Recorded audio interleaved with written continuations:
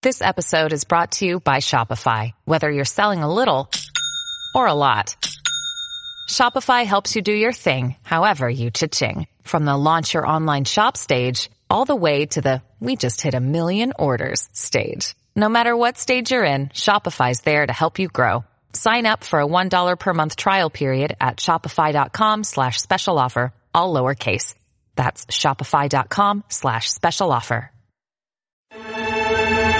You're commuting home with Katz and Cosby. Now here's John Katzimatidis and Rita Cosby on 77 WABC.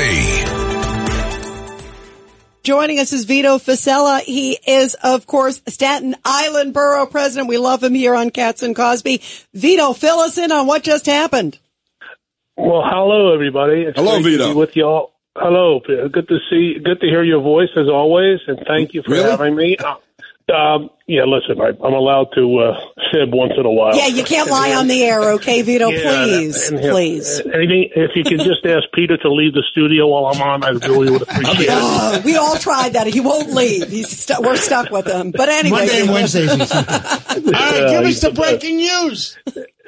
So you may recall that in December of 2021, the City Council of New York tried to force upon us the ability of non-citizens the right to vote in local elections.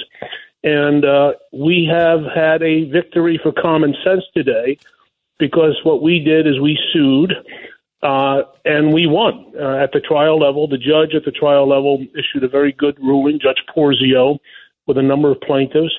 And the city appealed. And today, the appellate division ruled that yes, indeed, you have to be a citizen to vote in local elections, and we won. And it's basically the main arguments where we said the New York State Constitution, basically in plain English, says you must be a citizen to vote. The opponents said, no, that's not the case. For example, they said, well, it doesn't say non-citizens can't vote. And we argued, yeah, but it doesn't say Martians can vote either. So we won on that. We won on the election law, and also if they want to change the rules, they have to go for a referendum.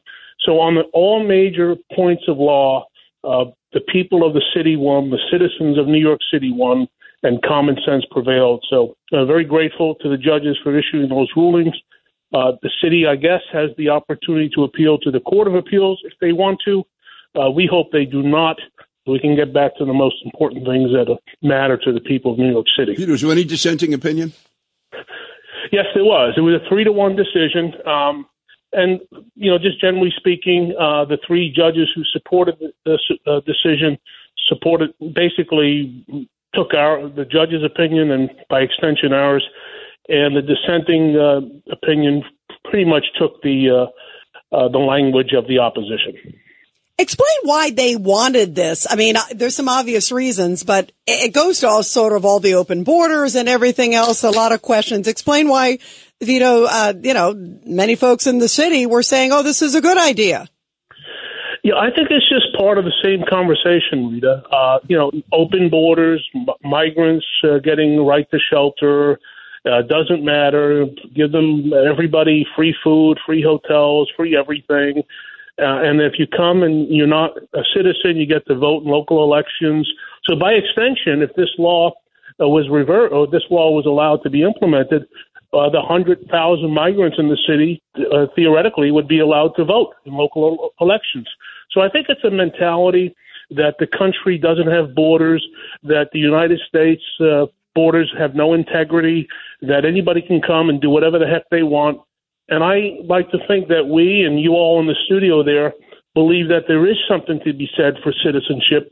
There is something to be said for the border. There is something to be said for the integrity of what it means to be an American citizen. And you can't throw everything just out the window. So that's why I get back to common sense prevailed. And I guess we just got to continue the fight. Yeah. Vito, quickly, I'm curious. I always get asked this question, and you and Peter would certainly know. How did the migrants go with? Obviously, we talked about the voting here. What about with the census? How does that go? And in terms of representation? Well, it's a very fair point and a fair question. And, Peter and I joke a lot, but there's nobody better than Peter King, in my opinion, and he's probably one of the biggest patriots I've ever met in my life. Thank you. And he and I share the view that you just can't dilute what it means to be a citizen. You can't dilute what it means to come here legally and love this country and contribute to this country. And when you start putting hundreds of thousands, if not millions of people who come here illegally and non-citizens and then say they're entitled to a vote, I think it just takes away from what it means to be, as they say, an American citizen. And I think people talk about undermining democracy. I think that undermines democracy when you pretend that being a non-citizen in this country is equal to being a citizen. I just don't buy it. Vito, what I heard today that is, because everybody's scratching their heads. Why is this happening to our borders? Why are they shipping them up to all the blue states? And they said that, they want to pack the blue states so that they get more representation during the census to have more Congress people. Now, yeah, that's what I'm getting at. Are they going to count the migrants in the census? They may, right? They may. There are people out there who want to give them the right to vote. There are people out there who want to give them free accommodations. And there are people out there who want to give them a say in the representative process. And if you're talking about 1 million people in New York City that may be non-citizens, that's 1.5 congressional seats. You look at the House of Representatives, there's only a few seat difference. If you can pick up 2 or 3 or 4 seats by counting non-citizens or migrants, you flip the House. But where does that stand? Just so I'm clear for our listeners, Pete. My understanding is it's based on residents in the state and immigrants and I think in other words, the census doesn't say citizens. No, it doesn't. No, that's the argument's always been you count them in terms of representation. So is the GOP being outsmarted again? Well, outsmart if you want us to bring in illegal immigrants, you would. But also, by the way, just so you know, guys who were sentenced to life in prison. Can we bring in some Martians or something? Yeah, exactly. They can bring in the illegal migrants. We'll bring in the Martians. That's right. Martians have a tendency to vote Republican. Yes.